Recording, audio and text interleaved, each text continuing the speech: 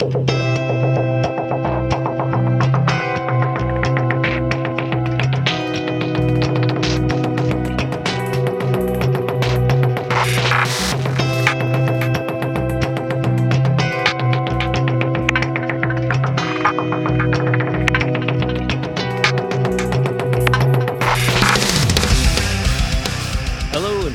Six Figure Developer Podcast, the podcast where we talk about new and exciting technologies, professional development, clean code, career advancement, and more. I'm John Calloway. I'm Clayton Hunt. And I'm John Ash. With us today is Kim Carter. Kim has 20 plus years of experience providing software engineering teams with the confidence needed to produce software with the right level of security. He loves designing and creating robust software and networks, breaking software and networks, then fixing them and helping organizations increase productivity. Welcome, Kim. Hi there. So before we jump into the meat of things, would you give our listeners maybe a little introduction to yourself? You know, tell them how you got started in the industry. Yeah, so probably about, it was in the year 2000. I'm a qualified carpenter, and there was a couple of reasons I decided to start thinking about getting into a different field.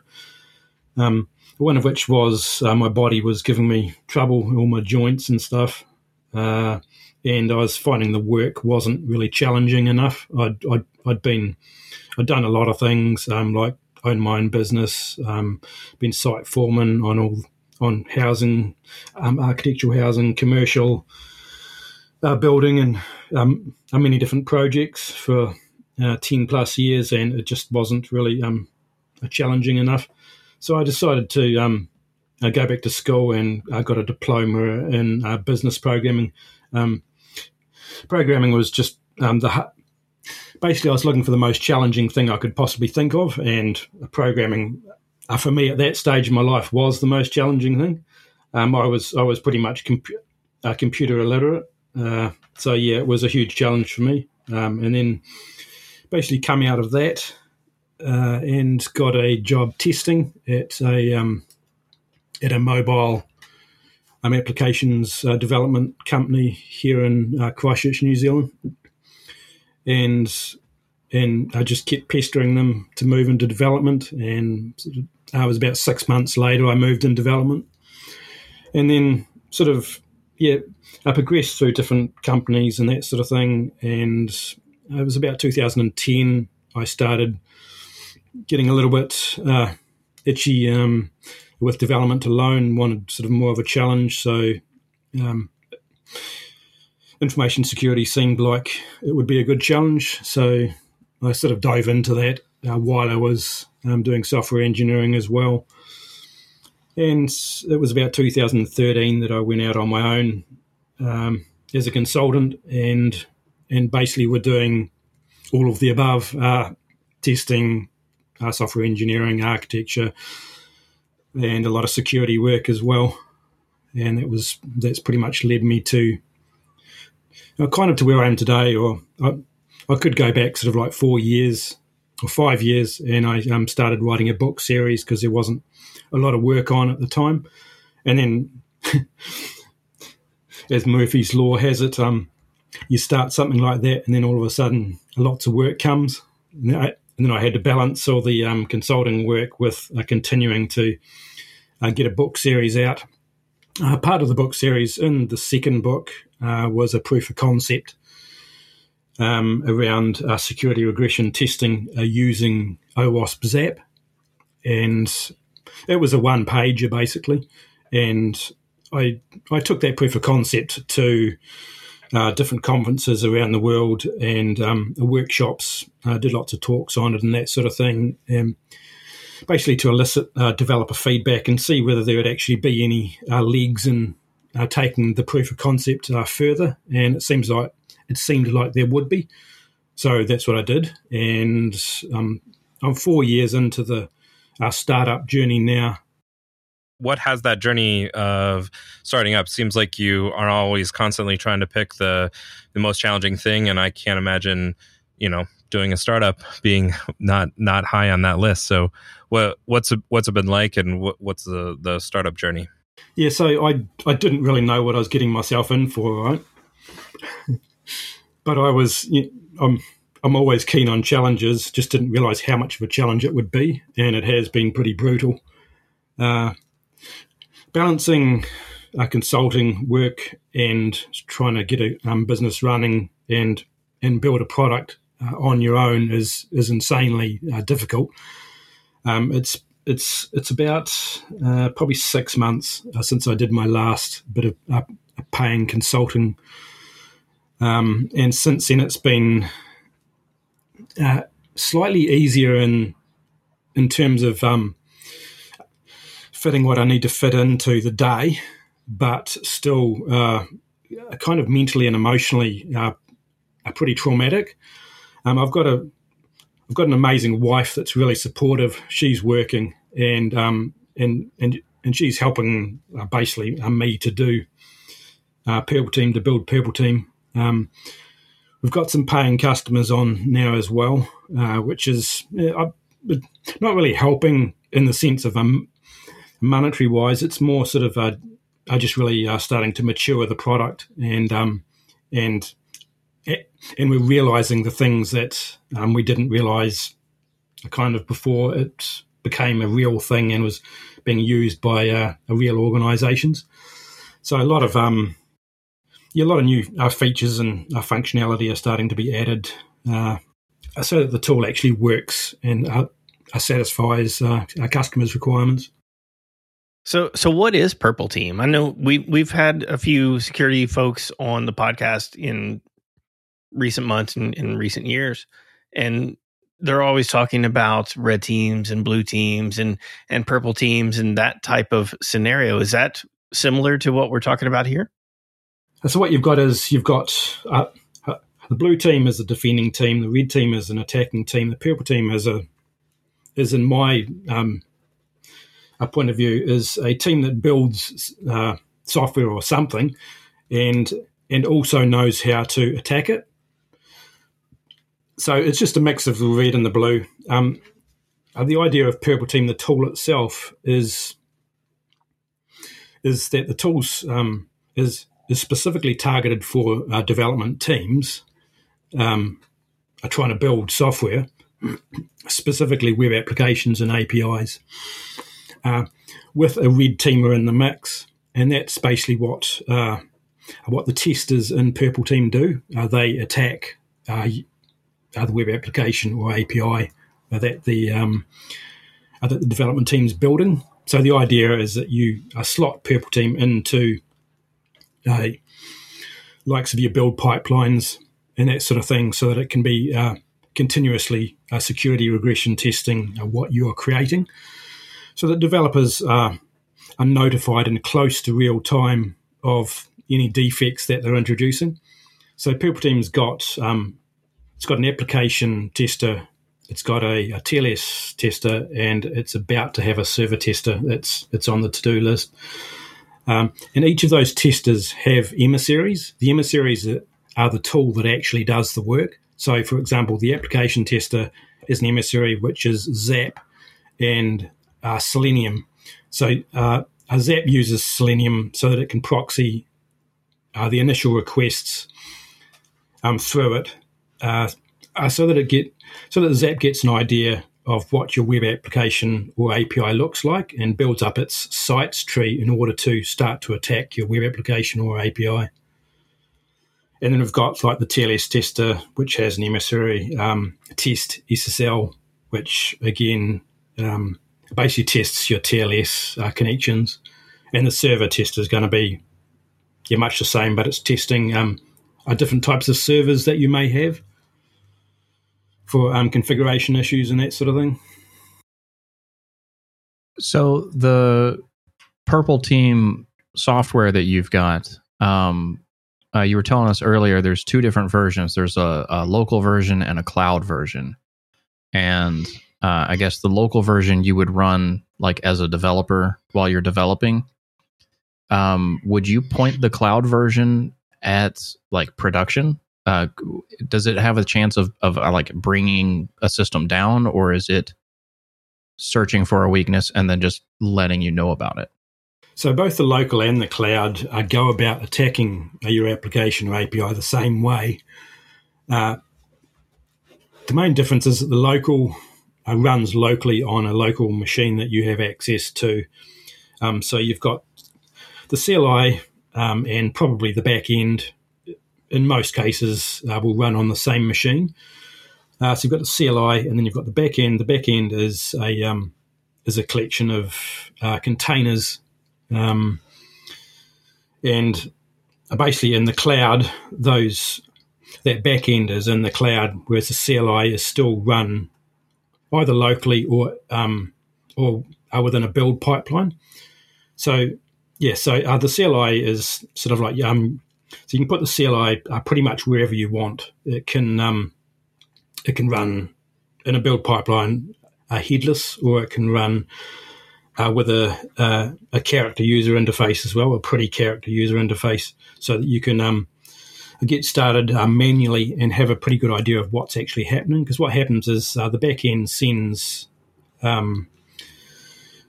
real-time information of what the testers and emissaries are up to as they're testing to the CLI, so that you can actually see that in the CLI. If you're running in QE mode, if you're running headless, then it's just going to the logs. It's just going to the CLI log.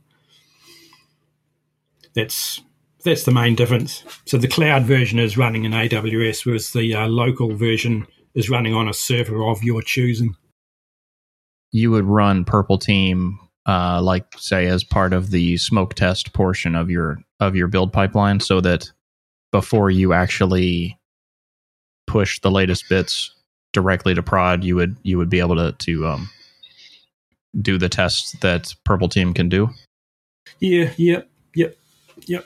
pretty much. I wouldn't recommend running it against production, because it's likely to fill your database up with all sorts of rubbish, even if it doesn't break your production system, because it's trying to insert all sorts of things all over the place.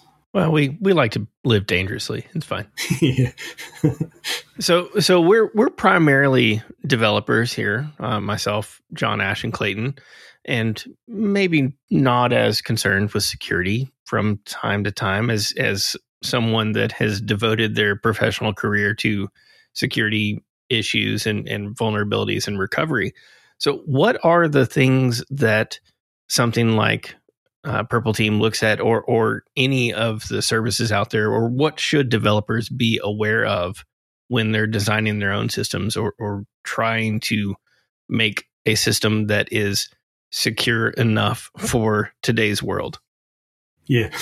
So that's a good point. So I'm a developer as well, and so the first 10 to 13 years of my career was mostly software development, and it still mostly is, because I'm now working on a tool, developing it for developers.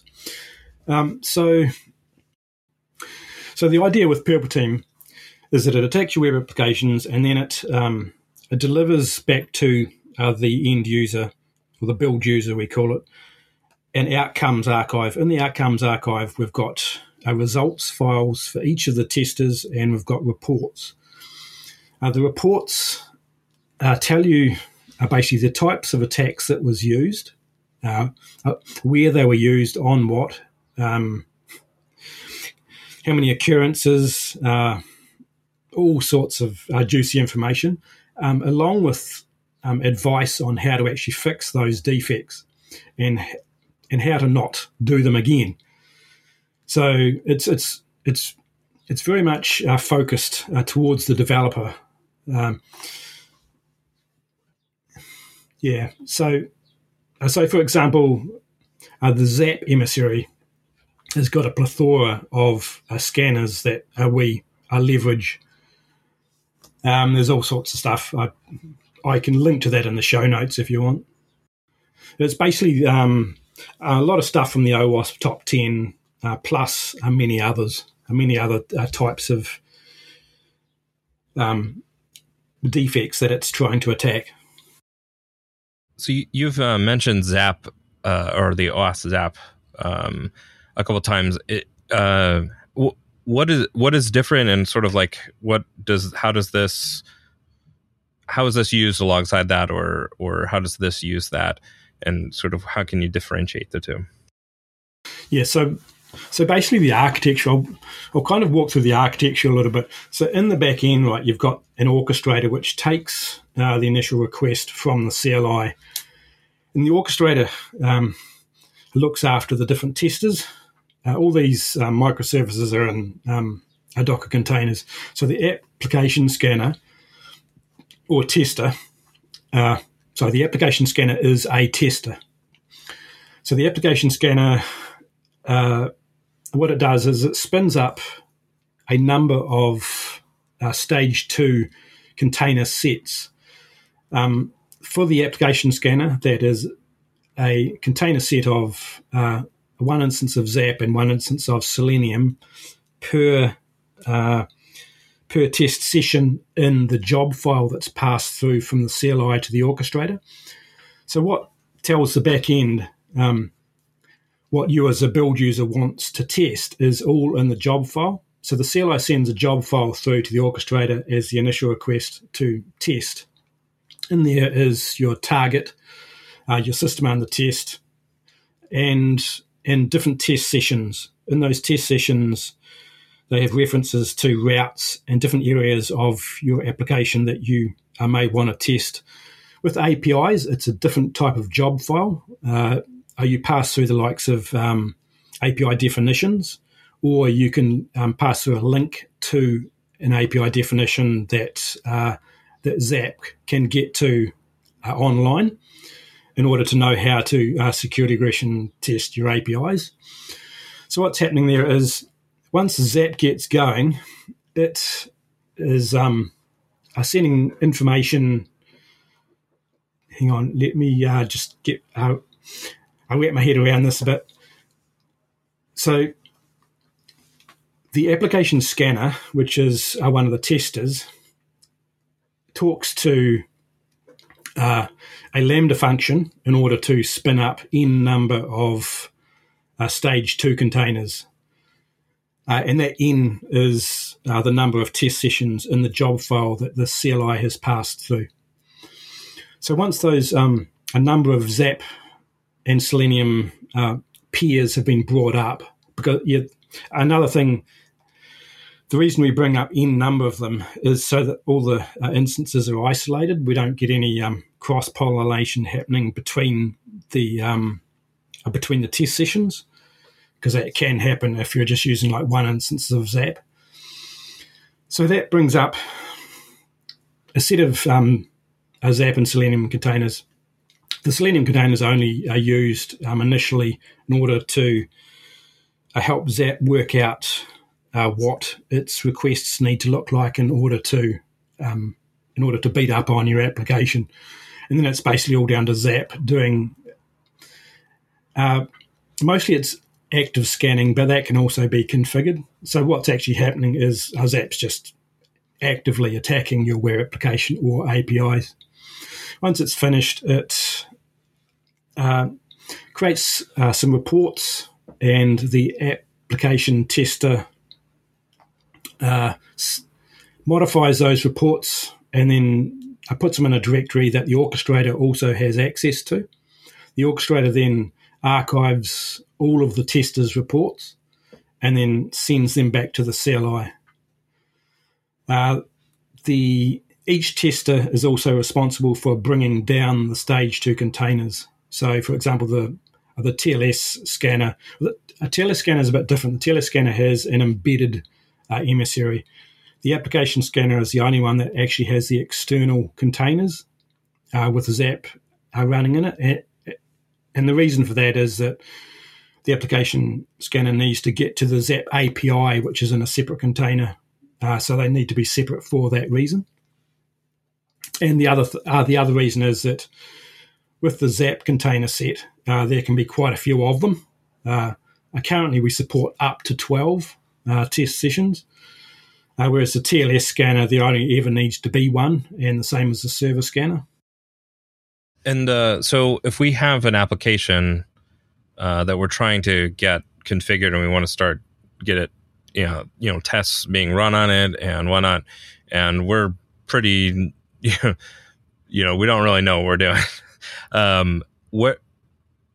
how do we have to configure tests? Do we have to like set that up? Like what's sort of like the story of, starting to scan and starting to get PurpleTeam to start running through our environments?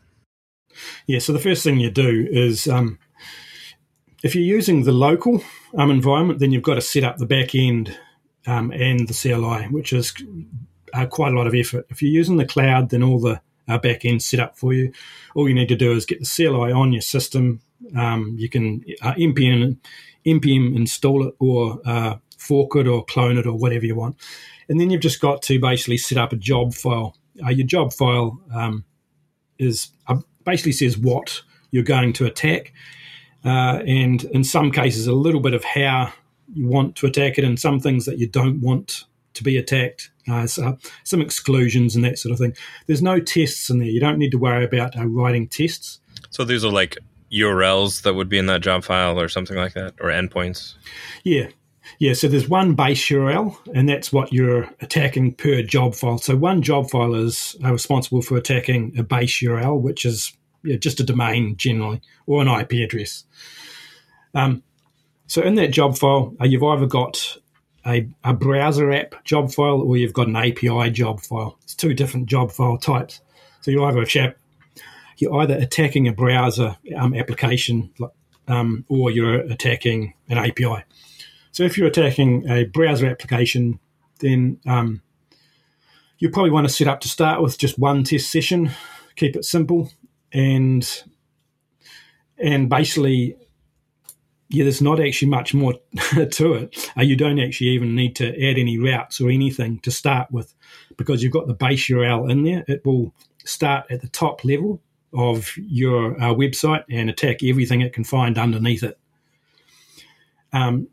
You can start to fine tune it, and you can, So from there on, everything just gets a little bit harder and stuff, right? So you can add additional test sessions, up to 12 test sessions. Each test session can target specific areas of your application. It can also log in as a specific user to specific areas, and also attack specific routes with specific pieces of data and that. So you can get as specific or non-specific as you like. So when you're first getting started, it's super simple. All you need to have is one test session, and you don't need to define any routes in there. And your top level, you just specify the base URL, the port, the protocol, HTTP, HTTPS, and you're away. In regards to authentication, so you'll get to a certain point where you want to get actually past the login. A lot of web applications and APIs are behind authenticated logins and that sort of thing. So there's quite a few different ways that you can log in. Like you can have forms-based authentication, you can have script-based authentication, you can have all sorts of different ways that you can authenticate to a web application or API. For those, you just generally specify a specific strategy. All of this is in the documentation on the website. If a specific strategy doesn't quite suit your needs, then talk to us or submit a pull request or something along those lines, and we'll just generally either create another one or help you work out how to do it.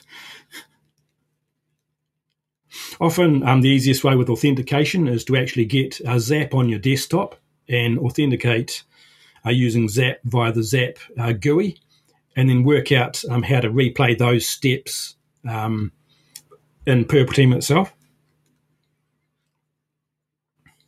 And like we've got a Slack. Actually, there's two Slacks. There's the OWASP Slack, which is open to the world and has a project PurpleTeam channel in there. That's basically for everyone that's using PurpleTeam local, and for those that are using PurpleTeam Cloud, we have our own Slack for people to be in and asking questions and that sort of thing. I see. So if we were to set this up in a sort of job, we would, and we were saying we were using that cloud, but I would imagine I guess local, there really isn't too much difference. It's just you would have to have set up all of the back end first, and then you would sort of use the CLI the same way that you would be using the cloud backend. Is that okay? So then, if we wanted to like run this periodically, or if we wanted to run every time we like made a new deployment or something like that, what is there a reference? We would just have that pipeline run that CLI. Is that correct? Yeah. So if you if you want to run PurpleTeam in your continuous integration pipeline, you want those tests to be fairly fast. So you're going to want to probably tune your test there a little bit. Like you can tune the application tester so that it's not too aggressive. You can do all sorts of things to make it run a little bit faster and potentially miss some things that you will hopefully get in a nightly build, for example, that, you've got all night to run, basically. Yeah, like some APIs and that sort of thing, if you are quite thorough, can take like an hour to test. So, yeah. What's the report like? What's the format, or how do you consume that report once it comes back from the CLI? Yeah, so there's a report. There's a set of reports for each tester. Currently, we've just got the applications scanner and the server scanner. So the the TLS scanner. TLS scanner is pretty simple. There's only one of them. You get an HTML report, you get a JSON, and you get a log, but basically a plain text report with coloring added. Your HTML and your plain log file with all the color added. Basically, the color tells you whether or not something's an issue or not, so you can basically scroll through it really quickly and see if there's an issue there or not. With the application scanner, I'm in the process of integrating the new application, the new ZAP reports in ZAP 2.11, which is quite a few of them, and they're quite cool. So at the moment, we've got 9 ZAP reports for every test session you might want to run. You can also filter those so that you can say, I only want one report. I only want this specific type of report. So there's quite a few different types of HTML reports. There's an XML report. There's a Markdown report. There's a JSON report. And you can define in each test session which type of reports you want back. If you don't define it, then you get all of them back. If you specify I only want this type and this type, then you get those 2 types back for that particular test session. So in those reports, depending on which report you're getting back, there's different stuff in there. Like generally there are there's a high level one which pretty much fits on a 1 page, which is good for your execs and that sort of to read. It's got a pretty graph and a pie chart and a few other things.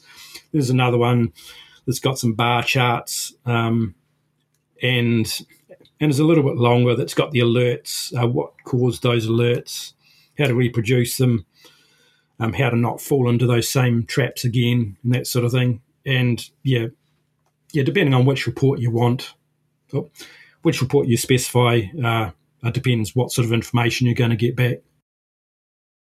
Is there any way for, or does it push any of these reports or results into like any sort of like database, or that you could like query later? At the moment, we've kept it pretty simple. We want to basically see what end users are expecting on top of what we've actually already done. We didn't want to go and build stuff that wasn't going to be used. So it's pretty simple at the moment, pretty grassroots stuff. So we've got basically your CLI. You can put your CLI wherever you want, and tell the CLI to deposit the archive outcomes archive wherever you want. After that, it's pretty much up to you. We don't maintain anything in the back end. There is no database. It's basically just everything's pushed back to the end user. We've got some users that are doing all sorts of stuff with parsing the likes of the JSON file and that sort of thing. And the CLI log file itself, which has got quite a bit of useful information in there as well. They're using to trigger different things and that sort of thing. And it's worth noting that a lot of the core functionality for PurpleTeam is open source, right? So if Ash wanted to put together some kind of aggregator into a database or something like that, I'm sure you would be welcome, or you would be open to accepting an issue, maybe even a pull request. Yeah, most definitely. It's all open source, other than the infrastructure as code project, and we're thinking about potentially open sourcing that as well. But it's got a restrictive license on it. Yeah, but the infrastructure as code project doesn't really tell you a lot other than how the infrastructure is built in the cloud. Yeah. So, the running of PurpleTeam is the same whether it's running locally or whether it's running in the cloud. Some of the components are slightly different. For example, the Lambda functions that start the stage 2 containers. Locally, we use SAM CLI to start those Lambdas. In the cloud, we're just using Lambda. Locally, to host the stage 2 containers, we're using Docker Compose UI. In the cloud, it's ECS. Things like that. Yeah, I wonder if you're able to speak to. Do you see much in the industry of companies going to something like PurpleTeam or investing in more automated testing and penetration testing and red team, blue team, purple team, in anything to just verify and validate their systems? Yeah, it's where everyone's going. That's why I went down the road to build the tool. So that's pretty much what I validated 4 years ago, and now that it's actually available for people to use, that's what I'm seeing. So the whole idea is that it's allowing development teams to find and fix their defects as they're introducing them, rather than waiting till a red team engagement, hence the red part of the purple team, potentially months later, which is super expensive to find and fix your defects then. We all know how expensive a red team is to get on board. They're like it's $20,000 essentially for a week's work. So you can times that by 2 for a small to medium web application. PurpleTeam doesn't come anywhere near that. PurpleTeam's pocket money, basically, even if you're paying for the cloud. And the other thing is, as a developer, if you're looking to fix your defects sort of several months later, you've got to build up that context in your head. You've got to remember what you actually did. And often, if you attempt to fix something, it'll break something else. If you're doing the finding and fixing as you're introducing the defects, that's not an issue, and it's a hell of a lot quicker to find and fix your defects as you introduce them than it is months later. That's a lot of the time. That's a lot of the reason why when an organisation gets a red team engagement done, they only fix their most severe defects because they're so expensive, and all the rest often get left, and there isn't enough time to fix them as well. Whereas the likes of PurpleTeam, it's helping the developers to fix their defects as they're introducing them. So, yeah. Then, another thing is that once the red team comes in, they can actually focus on the more juicy bugs, the more gnarly bugs, because I know for a fact that red teamers hate to find other types of simple defects that developers are introducing on pretty much on a daily basis, like the OWASP top 10s and that sort of thing. these simple bugs that us as developers should be fixing as we're creating the code just shouldn't be there. And yeah, that's what PurpleTeam helps with. All right. Is there anything else about PurpleTeam that our listeners should maybe know about that we have neglected to ask? Not really. I'm running workshops and that sort of thing off and on as well. So if people get stuck and they basically the first place is to just come into the project PurpleTeam channel in the OWASP channel. In the OWASP Slack, and just start talking in there if you're having issues, or there's GitHub discussions on the PurpleTeam Labs set of repositories. You can open up a discussion or submit an issue if you find an issue in the PurpleTeam project itself. There's generally always a way that you can get some help from myself or others that have been there before. Awesome. So you just mentioned a bunch of great resources. Are there any other resources like documentation or videos or training or something like that? Yeah. So the documentation is all at purpleteam-labs.com/doc. There's also a title. There's a title bar on the website where you can find the blog, the videos, podcasts, changelog, all sorts of stuff, so you can see what we're doing and how often we're actually making changes and that sort of thing. What has been helpful in your career that you might share with those just getting started or those maybe looking to level up their own careers? I think it really depends what your motivation is and that sort of thing. For me, I eat, live and breathe technology and programming. So for me, it's sort of taken a first place, and there's been lots of other sacrifices in order to get where I've gotten to, I guess, and where we've got PurpleTeam to so far. I think just be prepared that if you want to go a long way in your career, you've got to put the work and effort in, and there really are no shortcuts. There's going to be sacrifices that need to be made along the way. Well, and I'd like to throw out something that you mentioned several times earlier on when you were discussing, what brought you to where you are in your career, where you basically said that you thought of the most difficult thing that you could think of, and then you did that.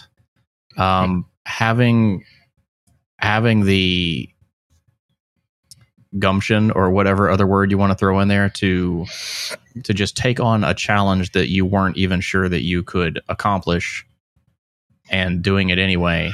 That's a great one. Like challenging yourself in your career. I think is also a really good way to move forward in your career. Yeah, I think as a programmer, there's lots of lows and lots of highs, and you could be bashing your head against a bug or something that's really tormenting you for several days, and then you break through, and then you get amazing high from it. That's software development, right? So where can our listeners go to follow you and keep up with what you're working on? So me personally, I'm Twitter. I'm just Binary Mist, BINARYMIST. There's PurpleTeam Labs on Twitter as well. That's just PurpleTeam Labs, and the main PurpleTeam Labs website, which is just purpleteam-labs.com, and then there's the main Binary Mist website, which is binarymist.io. All right, Kim, thanks so much for joining us tonight. Really appreciate you coming on the show, and we will let you get back to enjoying our tomorrow. Cheers. Thanks, guys. That was Kim Carter. Kim has 20 plus years of experience providing software engineering teams with the confidence needed to produce software with the right level of security. He loves designing and creating robust software networks, breaking software and networks, and then fixing them and helping organizations increase productivity. If you like this episode, please like, rate, and review on iTunes. Find show notes, blog posts, and more at sixfiguredev.com. And catch us live each week on Twitch, and be sure to follow us on Twitter at SixFigureDev. This has been another episode of the Six Figure Developer Podcast, helping others reach their potential. I'm John Calloway. I'm Clayton Hunt. And I'm John Ash.